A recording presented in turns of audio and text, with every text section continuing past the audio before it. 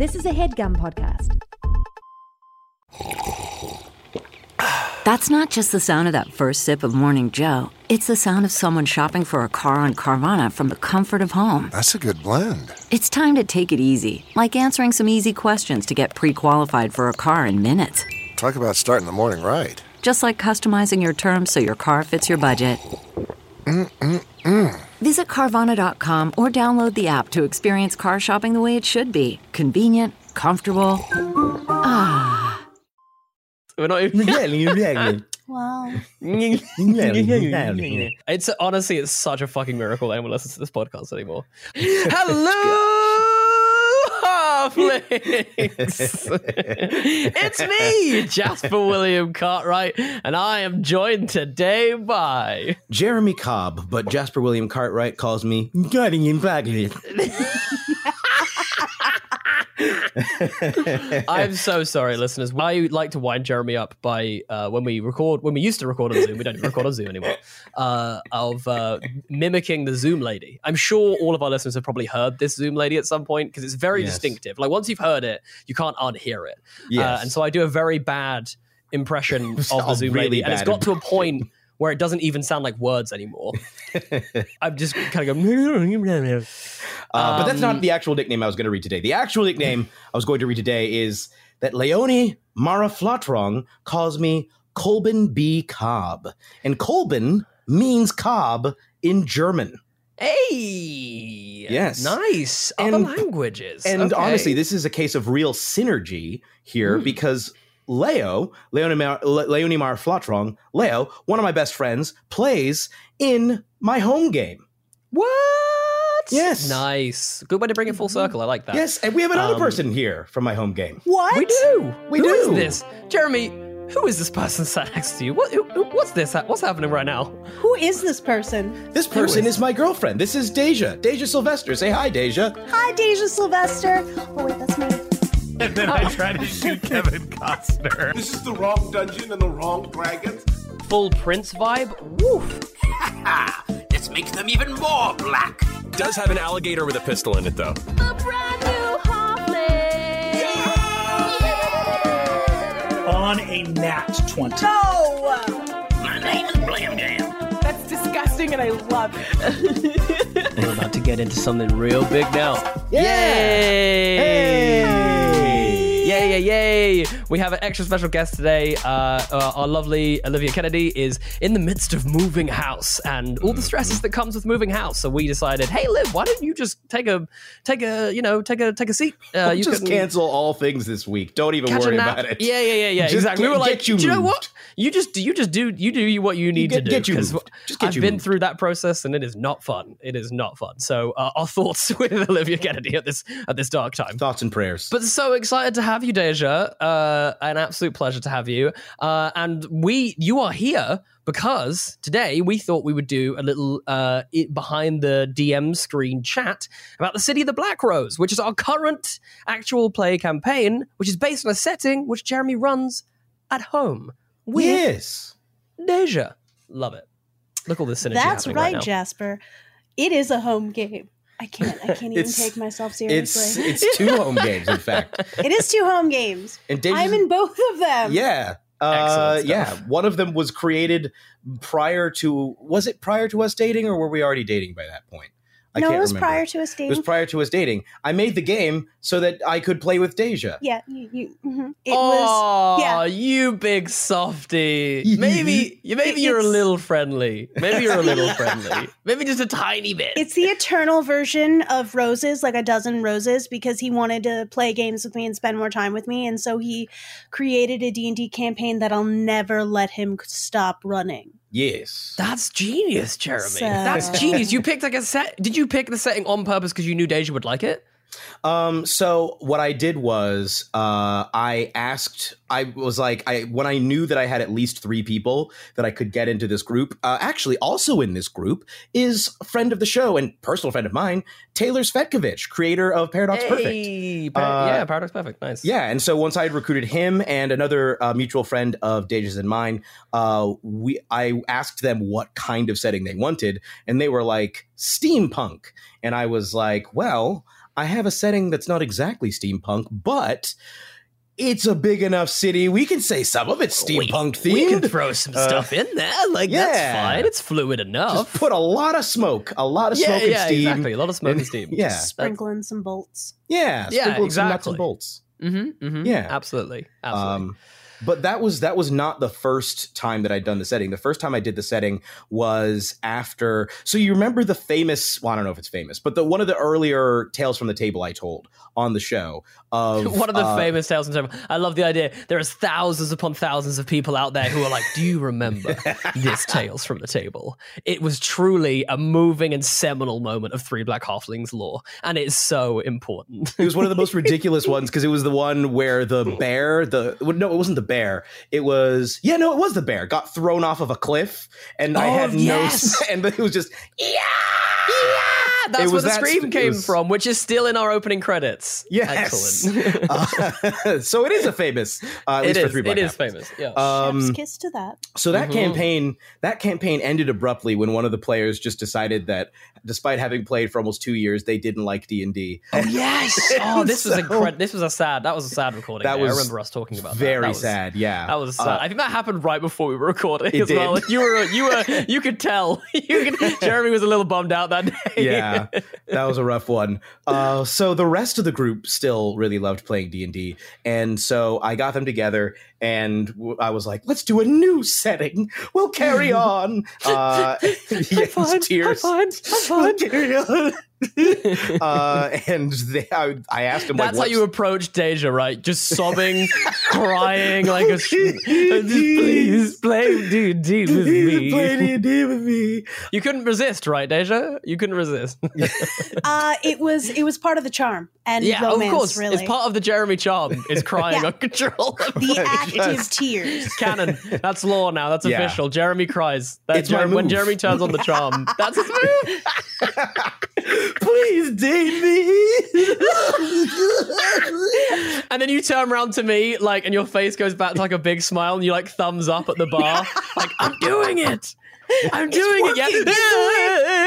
The goal is to expel enough tears and snot that the person slips, bonks their head, and doesn't remember what they said. And then when you wake up, you say, "Actually, we're married." Yeah, you I'm said your husband. yes. I'm so excited that you're back now because you said yes immediately before you fell and bonked your head. But actually, Deja and I met during another story from Three Black Halflings. Yeah. Oh boy. I am secretly part of so many stories. I'm just hanging out in the undercurrent. I'll be honest. Deja introduced us to Jamal, and we've not been able to escape since. That's true. Like Jamal put us in touch. Deja put us in touch with Jamal, and now Jamal Deja summoned Jamal. I did summon him, and it's how I hang out in the undercurrent now. I'm just floating around like a sea creature. Yeah, love that. Absolutely this feels like a serialized TV show where we go back to a bunch of flashbacks and show this new character was there the whole time. Yes, like, that's exactly what it is. And we're badly photoshopping them into the background of scenes. It's all these cutaways to them standing nearby, like, what? This is crazy.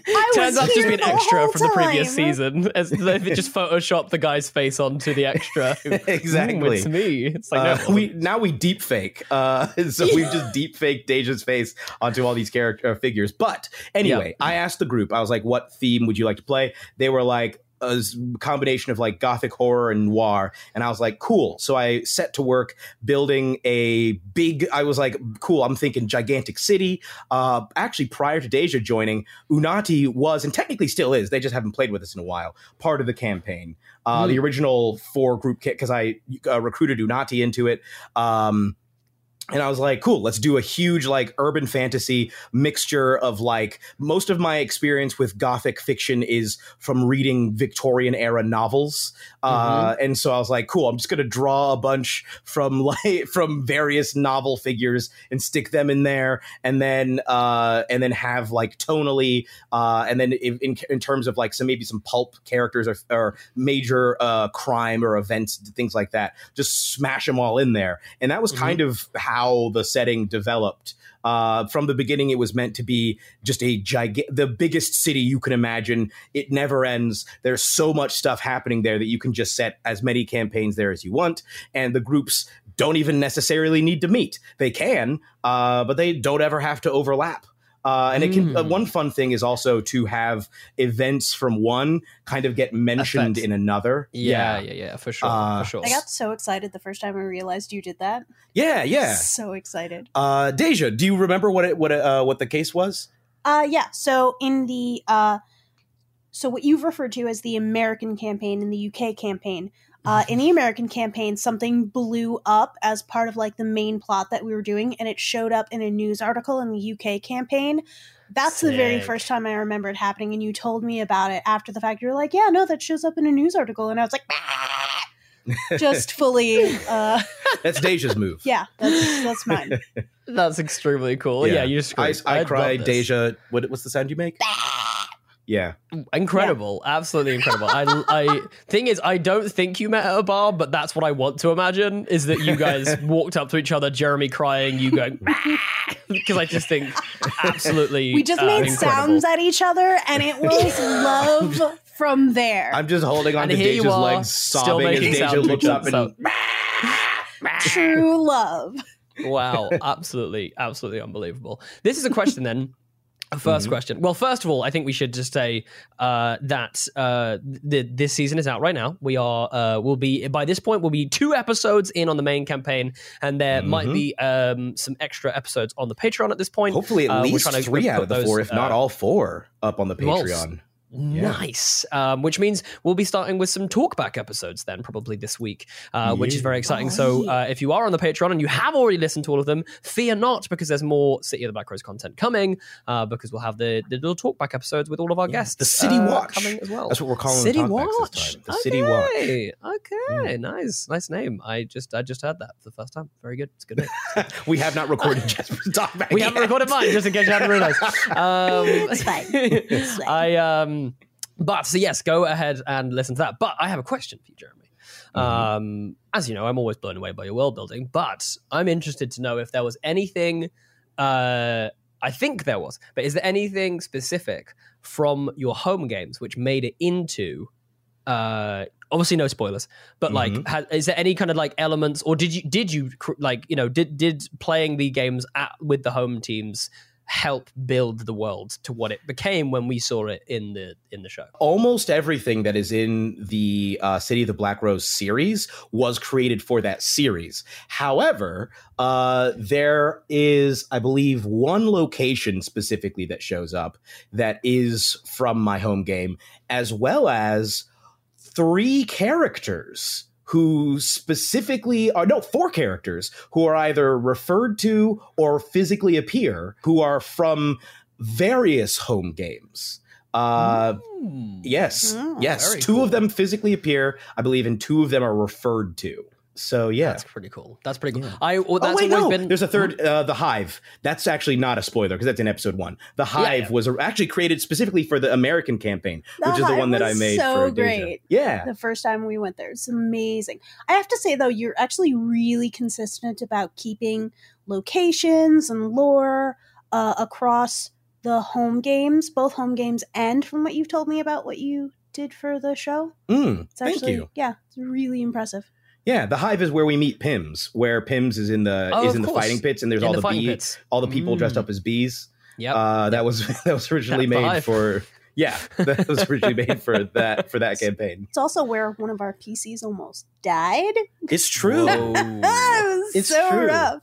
We decided to join the fighting pits, and that was a thing that we chose. Yeah, fighting pits.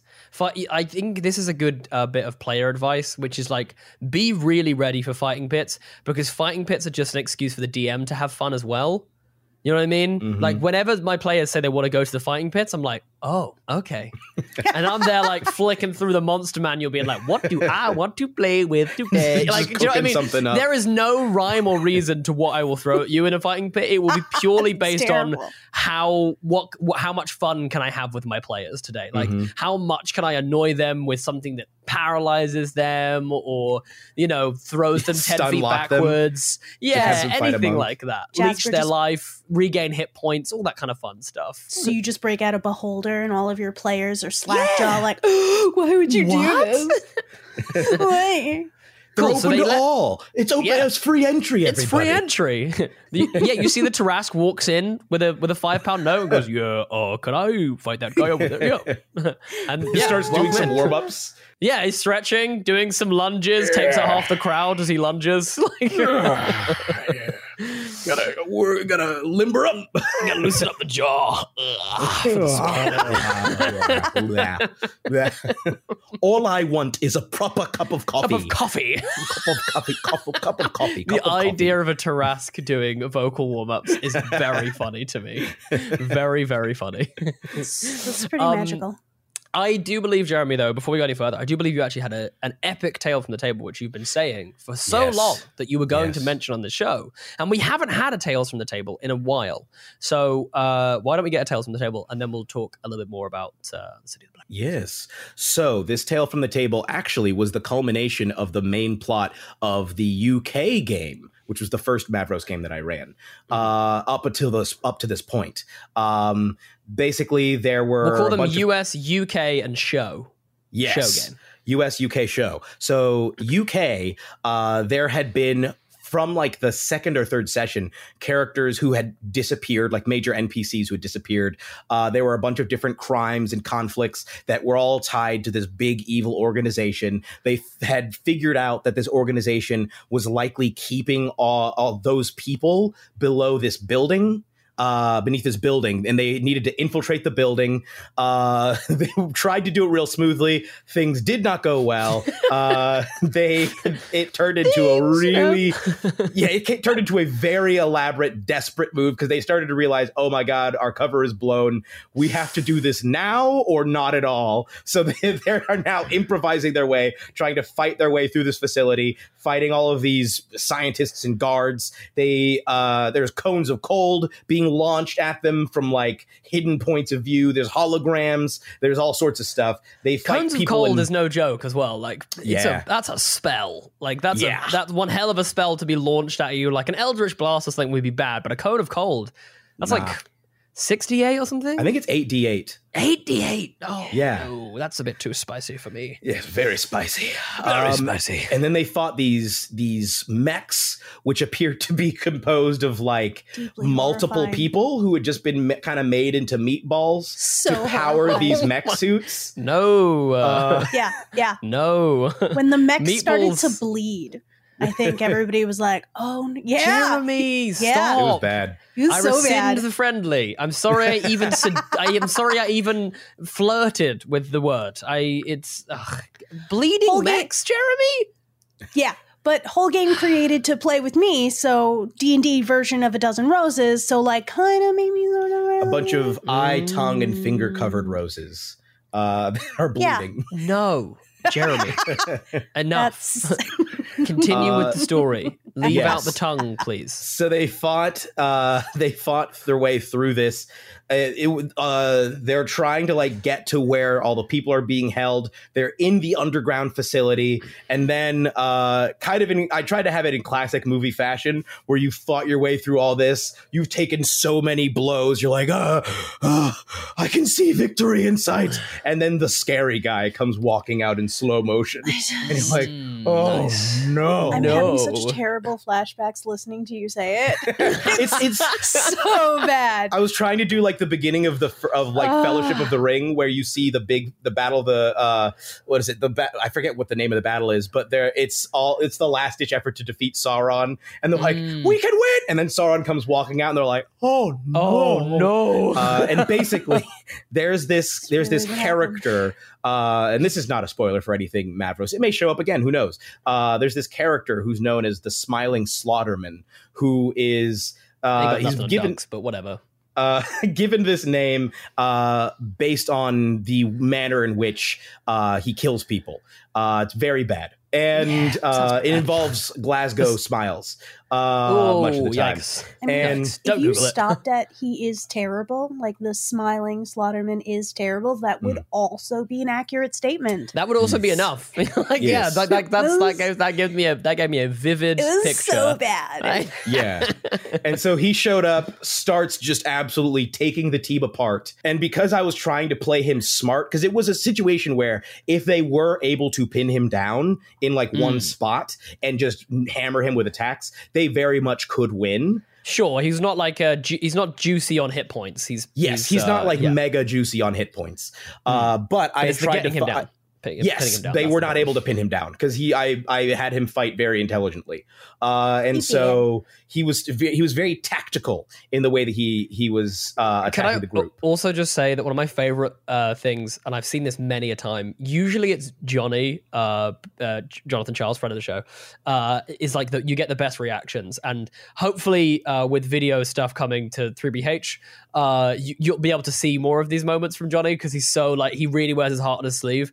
And like so many times I will be DMing a game or being playing in a game with Johnny, and exactly that thing will happen. We run an absolute gauntlet, or I'm putting them through an absolute gauntlet. Big Bad walks out, and you see Johnny actively go and check his sheet, see that he's used all of his spells, and just sort of turn back.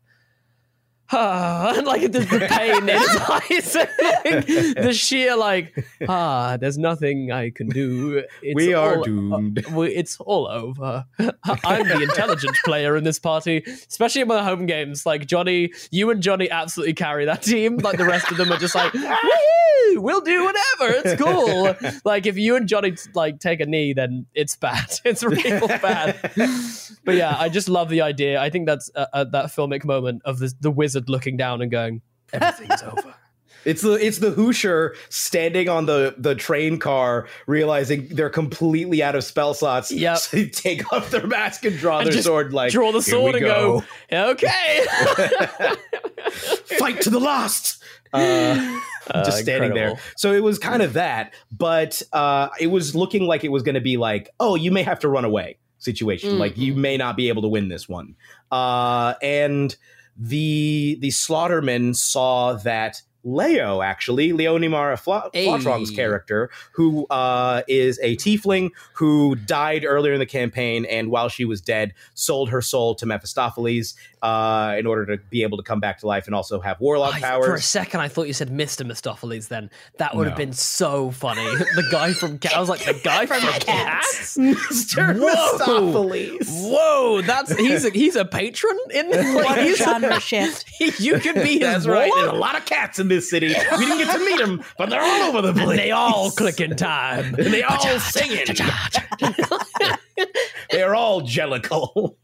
There are so many jellicle cats. Oh Goddamn my god. jellicle city. There's like now we have to now there's gonna be like Way of the Jellicle Monk, the great old Jellicle Jellicle soul patron. sorcerer. yeah. School of Jellicle Jellicle. artificer. Yeah, I was gonna say School of Jellicle. Order of the what would it be? Jellicle the Oath of the Scribe or something? Jellicle. Oath of the Jellicle. Oath of the Paladin. Jellicle. Oh, horrendous! Absolutely. Or horrendous. what's the place they want to go in that? The something way. They want to like go up into heaven, but I don't remember what their version of heaven is. I will look it up while you carry on, and then I'll randomly shout it out at a time that's not appropriate because we'll have Please. moved on from this bit. I feel like that's the perfect time. Yes, Exactly. It's the only time. It's the Three Black Halflings time.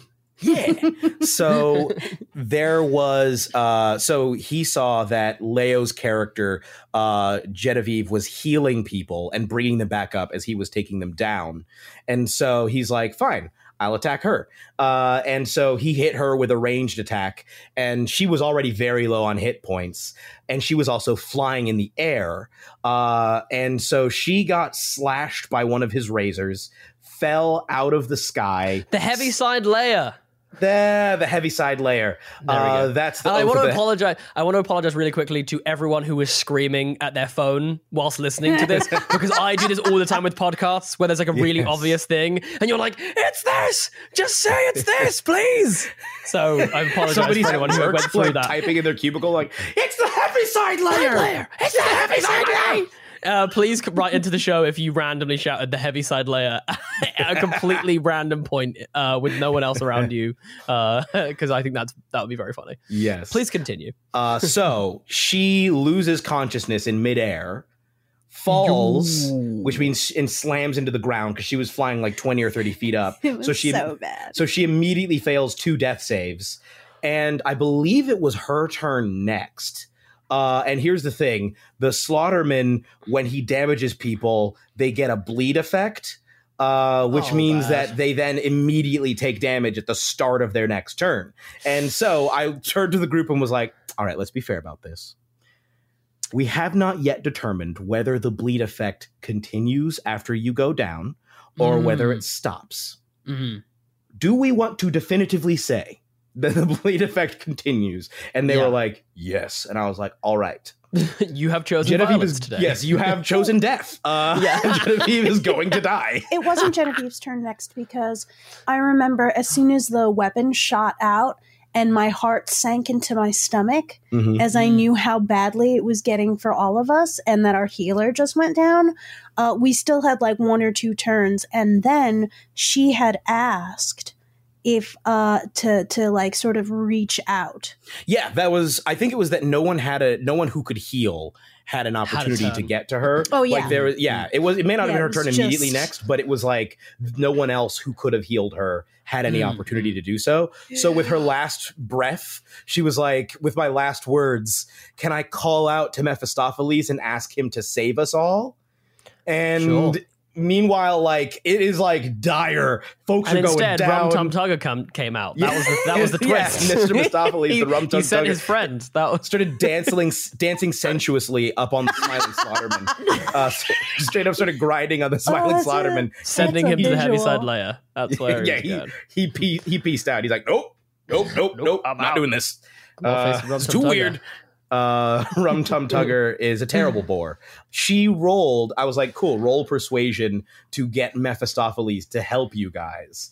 And she rolled, she is, by the way, an eloquence bard. So she already is getting, I think at this point, the lowest she could get, you were at least level 5. So I think the lowest that she could get was like an 18. I was going to say probably like must be higher than 15. 1, 2, 3, 4, 5, 6. Expertise. No, it's plus. I think the lowest she could get was a 19 at this point. She didn't have maxed out charisma. So, but she rolled a natural 20. Oh boy! And now it's like, because if Mephistopheles does not get involved, this could get really bad very, very quickly.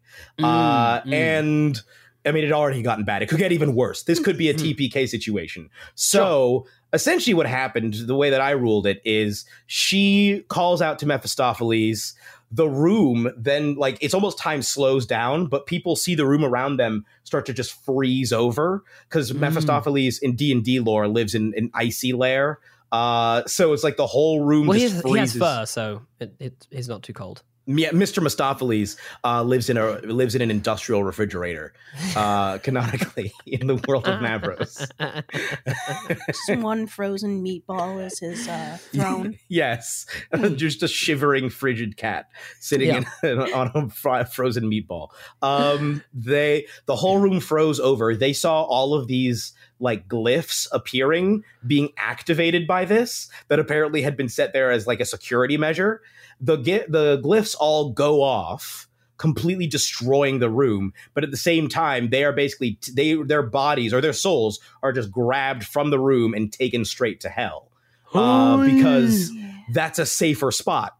Like the idea is like, well, okay. So he basically blew up everyone's bodies, but didn't kill them because their souls were like taken safely away first. It's just if they go back, they'll be dead because they don't have bodies. So he took them all to hell. They look around. And I want to say as well, that makes like more sense than like him just turning up and like being able to bamf them somewhere else. Like it absolutely makes sense that like he's like, well, I could kind of bring you here. Yeah, that's the best deal I got for you. Like, do you know what I mean? Like, honestly, like, because I think it's nice when like gods have there's like a limit. Do you know what I mean? It's not a complete like get out of jail free Yeah, card. Like Mephistopheles does not manifest Deus on the ex prime Mr. material Mistopheles. plane. Yeah, Mr. exactly. Mistopheles does not manifest on the material plane and dance and sing at the Smiling Slaughterman until he explodes. And then he takes you to hell. It would have been quite an ending. And the to that thing is, session. and hell canonically in Mavros is just you have to sit down and watch the movie version of Cats over and over again. Exactly. So it all makes sense. Oof, it all makes that sense. hits hard. How Yeah, it dare hits you? real I paid to see that movie. I paid to see that movie in the theater, knowing it was bad. Knowing it was bad. Well, I would have happily paid to see that in high def. Like I'd have happily seen that weird naked fur on Idris Elba. I mean, let's go. Let's go. Oh man. I also saw Star Wars: Rise of Skywalker the same week. Cats was the better investment. But Sir. Wow. Shots have been fired. Yes. Yeah, indeed. So shots essentially, they actually have not spoken to Mephistopheles yet. He has because the whole idea is like hierarchically, he's still way above their pay grade. So they're just talking to like various lieutenants of his Which were also terrible. Yes, they were also terrible. One Well, guy they're in is like, hell. They can't be good. Like, one dude is like a head that's just floating there, connected to a bunch of entrails that are trailing below him that are all frozen. Jeremy. That dude. One dude is just a pool of sludge. Oh, like a gibbering mouther. Who manifests a face out of it. That was pretty great. Yeah. He was totally one of my favorites. Yeah. He's like it was kind of inspired by Dune when the Baron Harkonnen comes out of the sludge. Yeah, comes out of the sludge and you see his face. It's like that, like a face appearing out of this pool of sludge that everyone's having to stand in to talk to. Mad props to Skarsgård while we're here because that looked uncomfortable as hell. Like that wearing that suit and then being in like completely submerged in like this black tar. Ugh. Yeah, no it's thanks. disgusting. It's so bad. And so they ended up agreeing because they're like, because the people, the denizens of hell are like, look, we saved you. So you technically we kind of own your souls right now. Not like officially, but kind of. You don't really have bodies either. So we have to make a deal. And like they basically chose to, rather than like sell their souls and become warlocks or, anything else like that, they decided to essentially pay off their debt by going into the Shadowfell and fighting one of Mephistopheles' enemies. So that's kind of what they're in the middle of right now. Which is also like a really crazy, fun turn of events. Yeah. There's some wild things have happened so far. I will say, though, just the moment when all the glyphs went off and everything started to explode and my character's soul is traveling away, the only thing I could think is, oh, it was worse. It did get worse. It did get worse. Yeah, it was already bad. Truly, I mean, if you're a fan of the show and you're listening, like you already know this, but truly, Jeremy is the master at it. It can and will get worse. Like there is, like if you've listened to Outlaws and Obelisks. I won't spoil anything, but I think everyone knows what I mean when we all went through something truly individually harrowing and traumatic to land back in a room only to be presented with arguably a task which was inconceivably difficult. Like inconceivable that we would survive that scenario. Absolutely inconceivable. So like Jeremy truly is the master of it can and it will get worse. I feel like somebody who's like a wild driver and like a really wild aggressive driver and people are like talking about it. I'm like, but did you die though? Yeah. I can absolutely hear that. I can absolutely hear that. I can absolutely hear that. No, the reason is no, because we had Emily Axford. Moving on. It's true. But I think if we can do a little bit of DM advice here, I do think there is something to this, which is that I think the skill that you have for this particular thing is the fact that you know how to start off really in the minutiae of like a character's journey and like a really personal, like you always start at like a really personal, really like wholesome, not wholesome, but like a really like individual place. Because I think then it allows for growth. Like every time you pace it very well. You don't start at 100. You know what I mean? This is a mistake I've made as a DM before. I'm like, I've got this really cool way to hook them into the story. They're going to be at the center of like the biggest thing that ever happened. And it was kind of like, I can't top that. Like, do you know what I mean? Like Once a Balrog comes through and destroys an entire city, what else can we really do? It was dope as hell. It was extremely cool. But there was definitely like a full 20 sessions after that where like everything was kind of like, okay, cool. Like it took me a minute to sort of, I think we didn't really get back to that level until like we had the big vampire showdown. But even then, that was pretty underwhelming purely because I didn't, the vampire showdown was very cool. I think when we got back to that level again was when you had a kraken. Jasper introduced a kraken, and that was I think it was, and it was like it was an accident, right?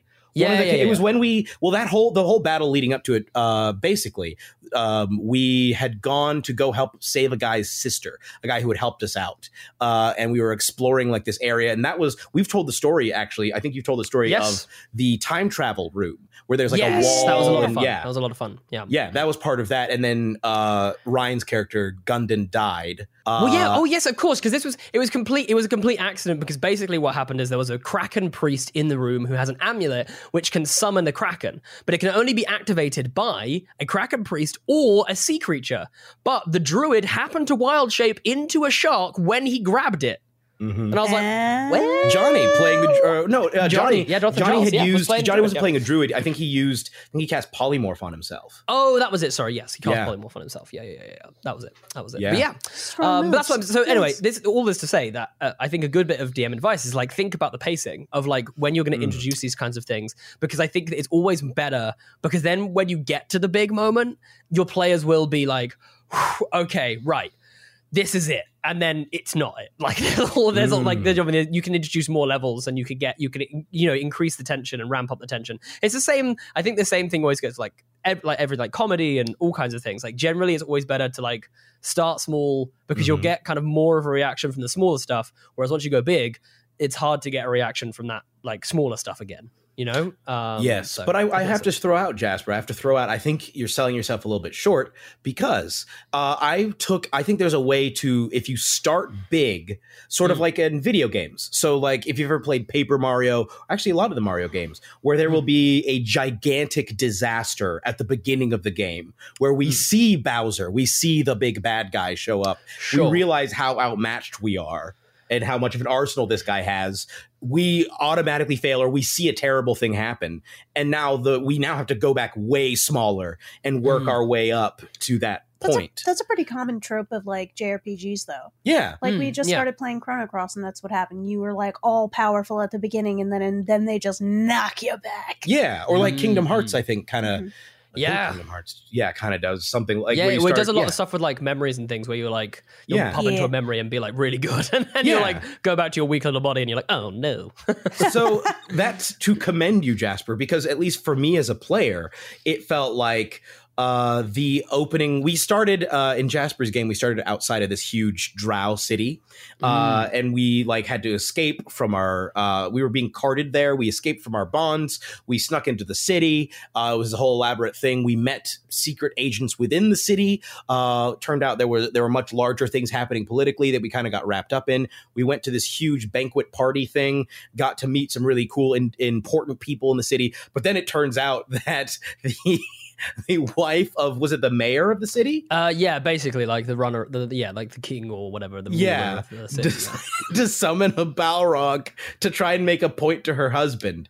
Wasn't that really why? No, she was an elite. She basically, her husband had done something to upset the king and queen who ruled over this land, and basically it was either like, we'll take everything away from you, including like your children, or we can prove a point to the north that you don't rebel against us. Oh, okay. So did you petty Balrog them? You petty Balrogged them. I did, yeah. The king and queen petty Balrogged them, yeah. Oh my gosh. And the Balrog came out and was like, yeah, that's right. That's right. That's what happens. That's what happens when you mess with it. That's what happens when you mess with the bull. You get the horns. And then it started whipping. You see me? And you see this? Horn. You see this? I'm the horns. This is the one where you play Dennis, right? Dennis, yes. Yes, this is Dennis Coldspring. That was the beginning, the beginnings of Dennis Coldspring. Yeah. The legend. And that was like the end of the first arc. And then the conclusion was, we cannot stay here. but we must This come is back bad. to this city and help But- them because the Balrog said he's coming back. So we Yeah. need to. we need to sort that out. We need to go get stronger. Yeah, but I still think that because I think that you're right. There is something into that trope, and I think that's what like there was the attempt of. But I do think that I do just generally think that pacing is something that is hard to get right, because I think that a lot of DMs will try to always try to like one up themselves, and maybe it's like that's like not necessarily the way to go about it. It's like, oh no, but you can, it's like, just think about it like pacing. Think about it like, how can I build a narrative which like I would find satisfying? And I think it's like, it's easier to do it that way, I think, for me, instead of thinking like mechanically, like what's a bigger monster and a bigger monster and a bigger, do you know what I mean? I find it more satisfying to do it like that.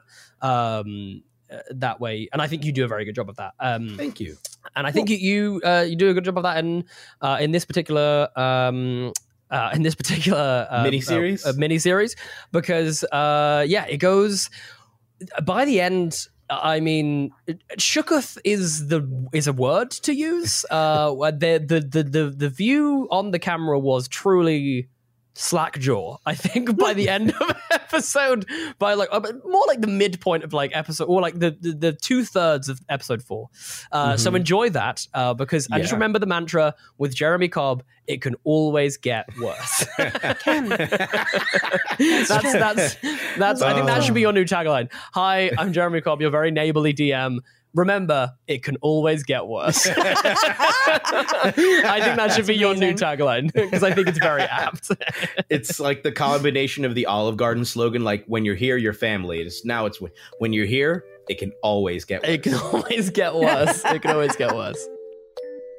CarMax is putting peace of mind back in car shopping by putting you in the driver's seat to find a ride that's right for you. Because at CarMax, we believe you shouldn't just settle for a car. You should love your car. That's why every car we sell is CarMax certified quality, so you can be sure with upfront pricing that's the same for every customer. So don't settle. Find love at first drive and start shopping now at CarMax.com. CarMax, the way car buying should be.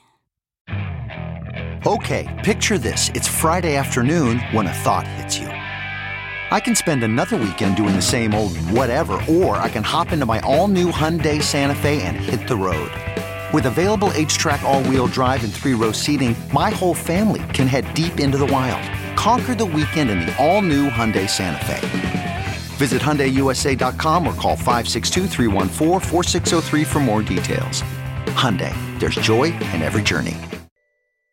To pop back for a second about DM stuff, though, like, yeah, please. Jeremy actually taught me how to DM, and I feel like I try to do this in my game, but I also, both on the podcast and in the home games he does, I've noticed it's also about being insidious, right? Like, it doesn't have to be big. You could just plant a tiny, terrible seed in your player and watch them let it flourish.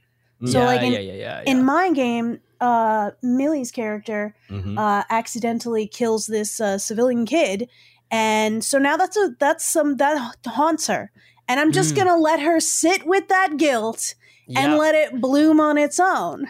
And I learned that from you. This actually leads to a pretty fantastic piece of advice, which is always like, we've said this, we've definitely said versions of this many times, which is just like, use the stuff your players give you, because they will give you gifts upon gifts upon gifts. Oh yeah. If you listen to your players whilst they're just role playing together innocently, players, close your ears right now. I don't want you to hear this bit, because this is a DM secret, and we don't want you to know this bit. But when they're just sat there having a little conversation, and one of them goes, oh, you know, like that thing that happened to me.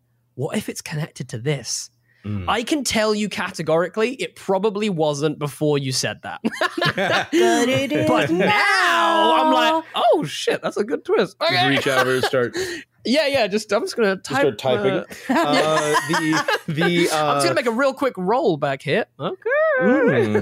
Actually, I'm glad you bring that up, because that was the entire basis for the plot of City of the Black Rose.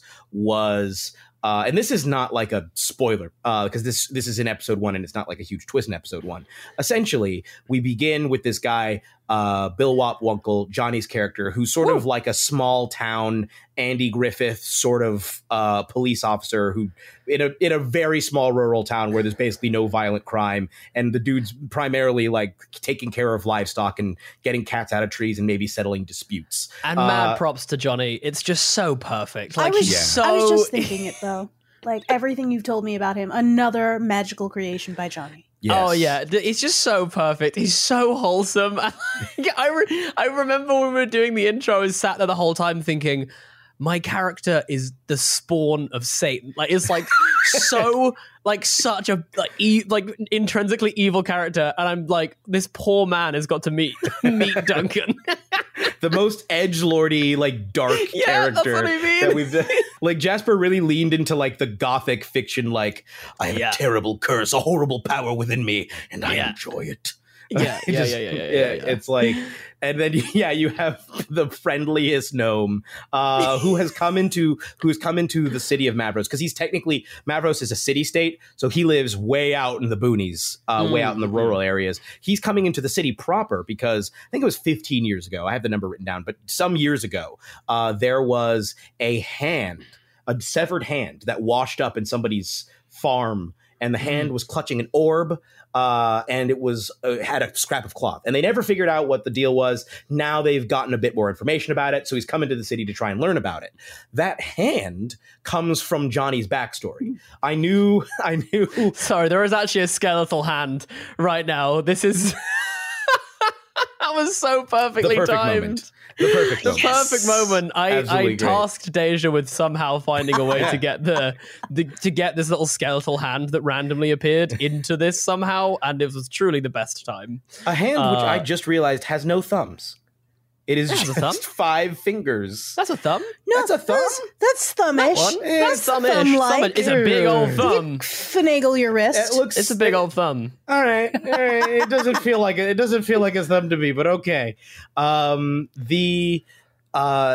hand comes from Johnny's backstory. I knew I wanted to start with his character because because it's a whole new setting, and because a lot of the characters start out knowing the setting, and you want people to kind of have an idea of what things are like here. It's easier to start with a character who's just arriving there, and because his character is not from the city itself, is from the larger city state, he was the perfect person to like, okay, we enter the city with him. We see what he sees. We feel what he feels. We see the city through his eyes first. And also I needed a reason for him to come into the city. So that was a piece of his character's backstory that I then turned into the plot. I mean, the big moment that Jasper's talking about about 2/3 of the way through episode 4 comes from Terry's character's backstory. Yeah, the stuff that I took from there absolutely tied in with there. A lot of the emotional connection, I think, for both Jasper and Izza's characters come from their backstories. And then there's a bit of a twist in episode 2 that comes directly from Johnny's backstory, which is why when I'm like, you see such and such, there isn't like okay. It's like, oh, really? Oh, wait, what? Yeah. Yeah. It's very like it rarely fails. If somebody and here's the reason why I think it's such a good idea to use. If somebody gives you something from their backstory, they have now told you, hey, this is something that my character and also I care about. Because I put thought and time into this, and I'm giving you this thing. Yeah, and sometimes there'll be players, like you'll introduce a piece of somebody's backstory, and the player will react even more strongly than you expected. In the game that preceded the UK Mavros game, there was a character's brother who showed up, and I actually told this story. The brother who got his brain eaten by an intellect devourer and then ran off into the Feywild. Yeah. It became such like a huge thing for that player. They, independent of me, were like, we have to go and save my brother. This is extremely dire. That has to be the next quest after this one. Has to be. And everybody was like, okay. I love but it was that. like, I love it when the players are like, we have to do it, and they care so much that they're taking control of the plot of the story and making independent decisions. It's the best thing in the world. It's so good. And I think it works particularly well with a setting like the City of the Black Rose, because it is, the whole point is it's got to be like thrumming with life, right? This setting doesn't work if it doesn't feel like literally teeming with life and stories around every corner and people and characters all with live. Do you know what I mean? I think you can kind of get away with it a little bit in like kind of more traditional D&D settings where you're like in a sleepy village, or do you know what I mean? And then something happens to the sleepy village, but generally everyone in the village is kind of, you know, doing their own thing, just pottering around. Lackadaisical. Yeah, do you know what I mean? Hanging and out. I think that's one of the beautiful things about the City of the Black Rose, and why, I mean, I really dug it as a setting. I probably would go as far to say it's one of my favorite settings we've actually played in. I really loved it. Purely because I think the joy in knowing that if we don't step in and do something, that stuff's going to carry on happening. Do you know what I mean? I really personally enjoy, and I think you probably know this because of the way that I DM, Jeremy. I love feeling like a really tiny, insignificant part of the world.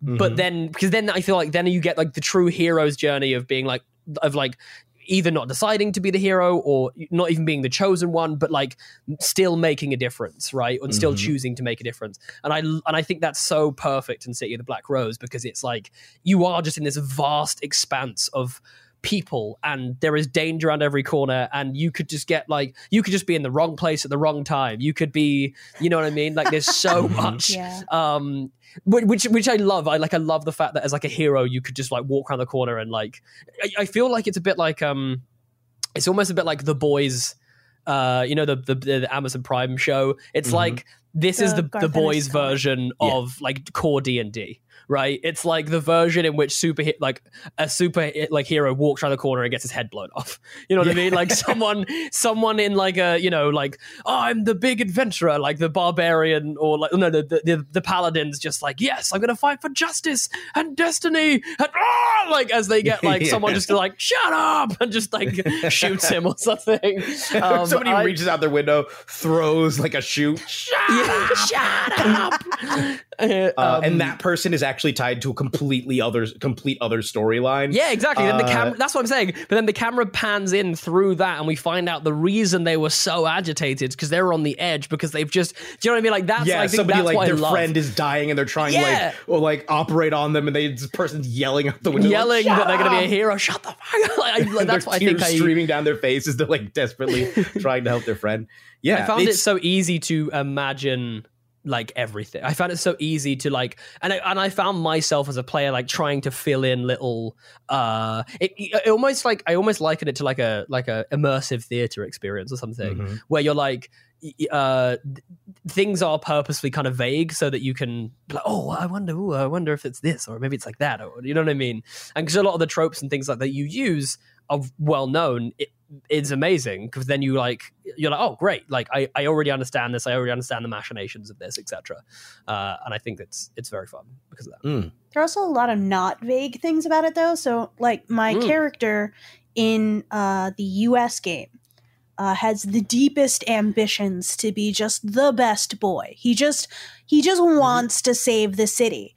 But if you look back, and one of the fascinating things that I thought Jeremy did with this is there is a history of vigilantes and heroes in the city. Like, it's not like my character has this clever new idea. In fact, he is such a fanboy of the legends who have come before him. So I feel like that really ties into what you're saying about how like you're just a tiny drop of character in this huge ocean of shenanigans that everything is constantly moving. I'm definitely now imagining a world we do like a multiverse thing where two worlds collide. Your character is the sort of like you know the like counterforce to Dunk's, and then like they form a sort of justice very excited league. About Duncan. Like Duncan is pretty amazing. Duncan is super cool. Yeah, that would be so fun. Yeah, tell them about I guess Spark, that character. Okay, yeah. Spark is a Warforged who works with an acting troupe, the Lingering Amazing. Tableau. And he just does everything in the background. He does costuming, he does makeup, and he's the best He's like a boy. stagehand as well. He is. Oh, He's the ultimate stagehand. Yeah. What a good boy. And he just wants to save the city from everything, from any kind of evil. And he's so much like an anime protagonist. Like, we can save the day with friendship together. He is from the beginning of Mavros, actually, and then some stuff happened. I don't know, like hundreds of years prior, when the city was. I don't think this is a big spoiler. Okay. There were like when the people who sort of founded the city of Mavros moved in, there were already people living there, and there were eventually some cultural conflicts which turned into full blown conflicts. And Spark was made during that time, and then eventually was shut down. And then was dormant for hundreds and hundreds of years before he was turned back on by accident. Because I think they were using him as they were using him as a prop. Yep. And then they found him in the trunk, and they were like, "Oh." And of course, the acting troupe would be like, free labor. Exactly. Okay. Exactly. You have like the super pretentious director. You have like all the different in the chair, all the different tropes. Absolutely. Yeah. That's hilarious. And so that's Spark. Yeah, and Spark doesn't he use like a prop sword as well? Isn't that like his weapon? Has a prop wheel as a shield that he wears on his back. Incredible. He has a prop sword. He also has that thing where he can sort of jettison his outer Warforged shell, and he's just a little itty bitty chibi guy on the inside. Wow. Yeah, it's like his escape move. Yeah. There's like a 3 foot tall. So Spark is normally like 6-7 feet tall. Yep. There's another smaller Spark inside of him, who, if in a pinch, he can jettison the outer one, and just a little one is now running. Like that's so funny. That is absolutely incredible. But he's in awe of everything. I'm in love with Spark. Wow. Spark sounds incredible. He's even sort of a dad now. He adopted a baby. He did. Knives. Yeah. Oh, of course. Knives. An augmented, sort of like an awakened / magically augmented owl bear child who has been given like humanoid level intelligence, named so Knives. Cute. Little He is baby. so cute. Very passionate about this. Do you know what this is also making me think? Like, at some point, we are going to have to find a way of culminating all of our tales from the table. Like, I feel like there needs to be like a like Reddit thread with like all of the tales that are there, because like I desperately want someone to go through the tales and find a way of connecting them all, like that they're all in the same world somehow. Like I feel like you know, like the Pixar theory. Like I feel like we've been vague enough with the stories that it's definitely possible. And you've got the time traveling mirror, so I feel like that tale alone probably gives you enough wiggle room to do something wild. We definitely have multiversal, at least in terms of different planes of existence stuff happening in Mavros, where people can go to Shadowfell or to Hell or other places.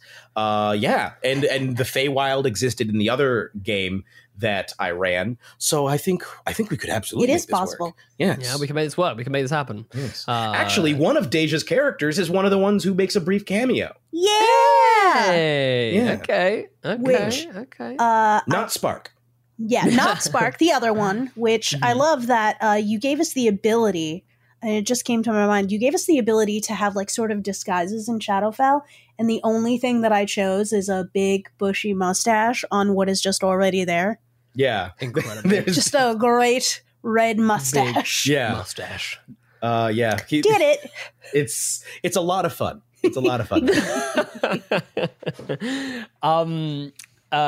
Well, this has been an absolute blast, because I think I like I said, I genuinely love this setting so very much. I think it's so much fun, and I think actually, based on feedback, I think this has been one of the most loved settings we've had. People really seem to connect to this. So if you like it, please let us know. Please, tell us that you enjoy it, because we are definitely, we like doing stuff that we think is cool, but we've always wanted to do stuff for you, the audience. Without we want you to like us, Dad. We want you to like us, please. Oh no, I won't do the Jeremy. No, stop coming onto our audience, Jeremy. There it we is. know what that move is now. We've I'm called so in you love out. with Stop you, I it. can't help it. It's irresistible. Okay, It is. there's nothing I can do to resist it. If There's you keep such doing it, beauty to it. it's so. There it is. Wow, Beauty. that is truly so troubling. So troubling. Why? You look like you're chewing your own lip. You are chewing your own. This is Yes. your face he's got like definitely 25% chewing his own lip. smaller. How have you? No, put the tongue away. This is horrendous. We shan't be releasing the video of this, unfortunately, because no one needs to see what's happening right now. I feel like But- that's why you have to release the video. And I see- Oh, there it is. There it is. Thumbs up. Yep. You did a good job, buddy. You did a good job.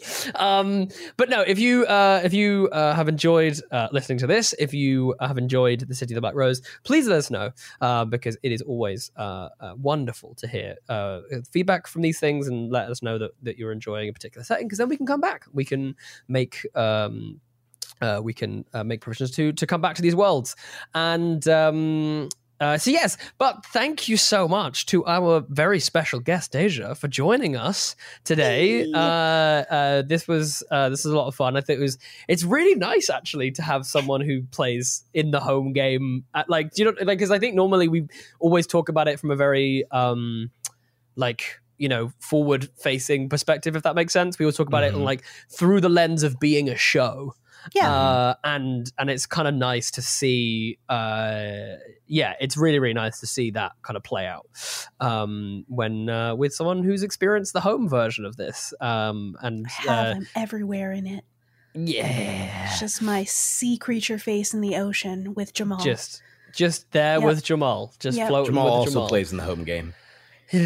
Jamal plays in every game. The thing is, Jamal's been in every single season of Three Black Halflings, but you just don't know it. Actually, Jamal, the one good thing that Jamal does for us is that he actually will allow us to have days off. By days off, I mean for us to go and do like a specific job that we're not allowed to mention for Jamal specifically. But what he can do is he can do a flawless impersonation of any of us. Yeah. And so Jamal's actually stood in for us many times. Jeremy barely DM'd Outlaws and Obelisks. There are a lot of episodes Jamal. that's just Jamal and Emily. Yeah. And Connie. It's just Jamal, Emily, and Connie. Emily and Connie. Yeah. And really, it was Jamal Jamal who then can't do arranged impressions of white people. It was Jamal who then arranged for why I was going to say it was a big twist. One of the big season twists. No, yeah, Jamal, you can't spoil the twist. Because he was like, I'm sick of doing that voice.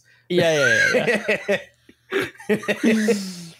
Oh man! Oh, and I want to throw out a shout out to Deja, who I especially during Outlaws and Obelisks, I would call very frequently on in order to like plan out events and bounce ideas off of you. And you suggested various things. And one notable moment I remember is one of the biggest twists of that season, the one that happens at the end of episode 9 and then through episode 10. I came up with while talking to you. On the phone. I distinctly remember that's it. Thank you, Deja. Yeah. Thank you, Deja. Thank you very much. Yeah. Like you're a little law keeper for us, a little law helper. I love that. I absolutely love that. This actually feels very apt. It actually feels very apt because this week, myself and Jade actually started playing Wonder Home. And it's just the most delightful thing. We have Fuego, the fox, and we have Gus, the cheeky little monkey. I bet you can't tell which one I am.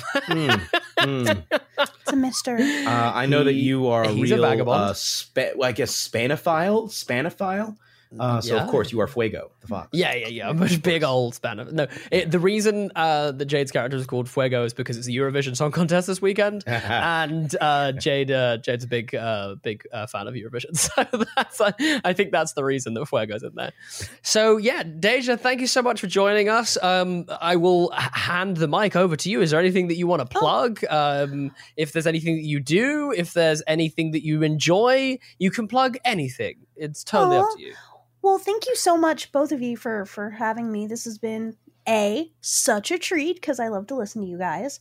But B, very exciting to be able to talk about Mavros because it's super cool.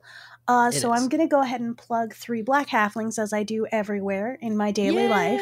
I just all the time I'm like, hey guys, have you heard of 3 Black Halflings? Why?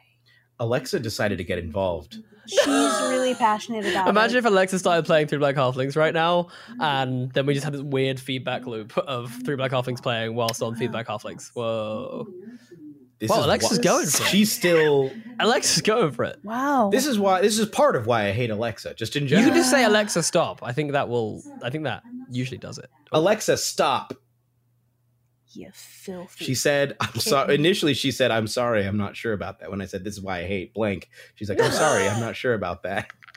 What was the monologue? I can't wait. We're going to have to boost the audio on that bit. And listen to It was Alexa something about like meditating and yoga or something. Yeah. Those are the only words I caught. And I was like, I have no idea how this applies. Alexa. What? Look, Alexa, if you want to come... I'm sorry, I'm probably setting off my one in the next room now. But if you want to come on the show, you can. It's fine. It's fine. But we just need to prearrange this. You can't just appear. Drop you know what I mean? You can't drop in. We know that she records her own audio. We'll have to see if she's got the all the tech set up properly and jump into the call. But no, Deja. But thank you very much for coming, and thank you very much for spreading the word of 3 Black Halflings. It's incredibly kind of you.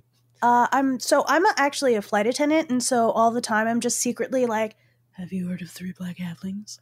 Wow, that's incredible. That's so I'm just out there guerrilla Deja, advertising. I'm going to give you a mission.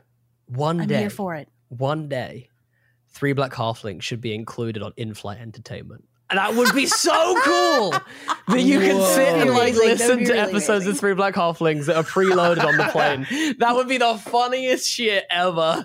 You heard it here first. That would be so. That's your mission. That's your mission. You go on you go on like the radio shows. That's what I mean. Yeah, and it comes down with 3 Black Halflings. It's just maybe all we'll put some of our video all the most chaotic and then like the darkest episodes of the actual play. Like the talk show is all the most chaotic, off-topic episodes, and then just like episode 4 and 8 of Outlaw Sinopolis.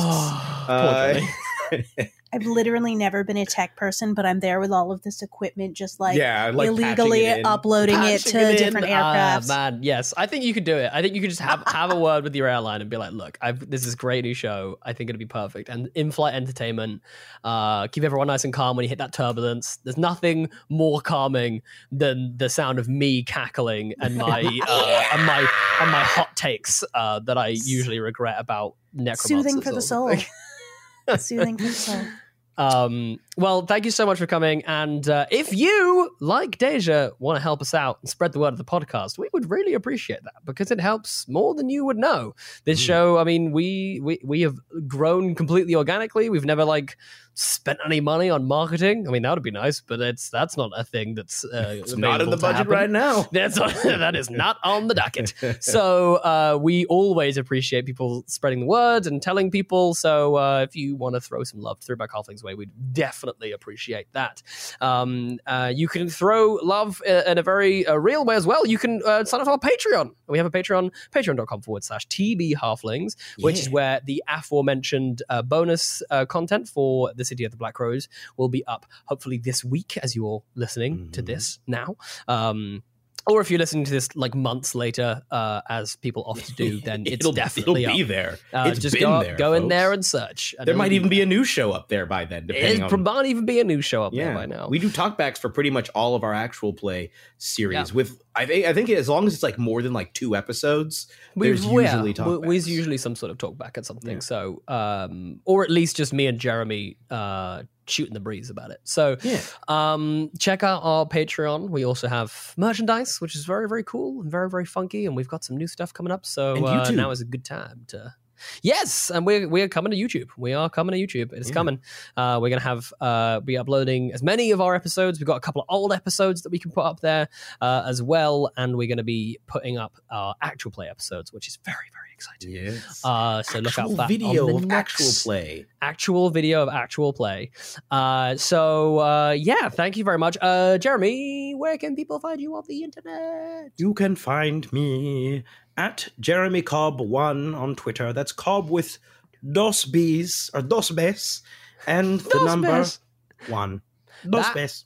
That devolved so quickly into like you started gonna do like a very light suggestion of an accent, and I am then Spanish Clem. Spanish Clem. I love Clem so much. I love the idea that in the multiverse that we're going to travel to, clearly in Outlaws Novelists 2, Clem out there. there is going to be every variation of Clem.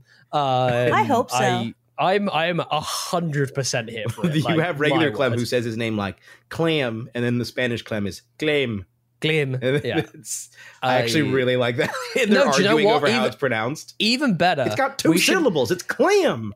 I've got genuinely a better suggestion. For Outlaws and Novelists Season 2, the Multiverse of Madness, whatever it's going to be called. Don't sue me, Disney. We should get our listeners from around the world to send in a voice note of them saying Clem, and then we can put it in. So we can get like Finnish Clem. When Clem. We can get like, all the Clems rain down, and they all just rain down saying their own name. Millions Clem. of Clems appear. Australian Clem, New Zealand Clem, Indian Clem, like Brazilian Clem. I am Brazilian Clem. I am so here for this idea, and I South African Clem. We have to have a South. We African have to have it. Clem. Well, I mean, we could just have Unati. In fact, it could be one of our listeners. It could be one of our. I feel like we need someone. We could have one of our listeners. Who can do this. If Unati's parents still listen to the show, maybe they can record themselves saying Clem. Shout out to Unati, who's been putting the most wholesome content of their mum on socials, and I just love it so much. They're just the most adorable. She's the most adorable lady. So anyway, before we ramble on for too much longer in true 3 Black Halfling style, we can go ahead and wrap this episode up. I hope you've enjoyed listening to this episode. If you want to find me on the tinterwebs, you can find me at JW_Cartwright. I've just realized that was actually where we left off before going on a huge tangent about Clem. Wild. And you can follow the show at the number 3 Black Halflings. That is 3 Black Halflings on Instagram, Twitter, Facebook. The number 3. Yeah, I said the number 3. I said that already. Number 3. I did that bit. So already. The number? It's the number 3. It's the number 3. And the color black. And the ling half. The lings of half that are half. Make sure the lings have been halved. No whole sorry, this is a tiny little anecdote before we finish. It's so funny when explaining to people who don't understand Dungeons and Dragons what our name is, because I had it like people. I don't know if you've had this, Jeremy, but if you, I've had blacklings.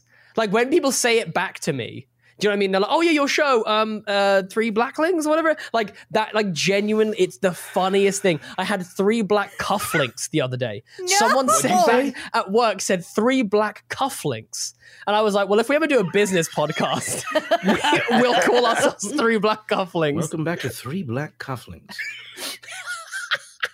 We'll be discussing the stock market today and the FTSE 100. I've gotten into NFTs. Gotta love that blockchain. 3 block chainling. 3 blockchain links. Whoa, no, that's on that note. It flows too well. 3 blockchain links. We'll talk to you next week. So long, Shire. We cannot use the monkey image though for the 3. We can't do the picture of the monkey. No. We can't do the NFTs. Goodbye. So long, Shire. So long, Shire folk. So long, Shire folk. Bye. You can say so. You gotta say it. Oh, you gotta say it. You gotta say it. Yeah. I get to say it too. Yes. Everyone who comes on this show is an honorary halfling and therefore gets to say so long, Shire folk. Yay! So long, Shire folk. Yay! And in honor of Olivia Kennedy, who's going through some trying times moving house. So long, Shire folk. Ooh. But before we leave today, we have to say thank you to some very important people. That's right. I am going to say thank you to the people that have signed up to our Patreon recently. A huge thank you to all the people that have signed up. We are doing so well getting towards our stretch goal. It is going to be epic when we get there. So if you want to check it out, it is patreon.com/TB Halflings, but you already know that because you're already a patron, right? Right? Without further ado, let's go ahead and get into it, and I would like to thank Chris Edwards, Ariel the Occasional Mermaid, Perry Clark, Steve I. Andrew, Bradley Knight, Heather Knorr, Rohan J. Providence, Megan Breen, Jordan P., Joe Custers, Zach Wampler, Ali Caligari, Dodd Zod, James Ann Lovely, Jeffrey Vandal, John Cartledge, Amelia Morgana, Joseph Abdelmelek, Kelsey Sophia, Damiana Vance, Kyle, Lindsay, you are all legends. Thank you so much for your support. It really makes the biggest difference to what we are able to do here on the show, like pay people for their time that they spend putting into making our show a wonderful, wonderful thing. And make sure you stay tuned as we have some more wonderful content coming very, very soon for both the City of the Black Rose, plus some very cool kickbacks with some very, very cool people. So long, Shire folk.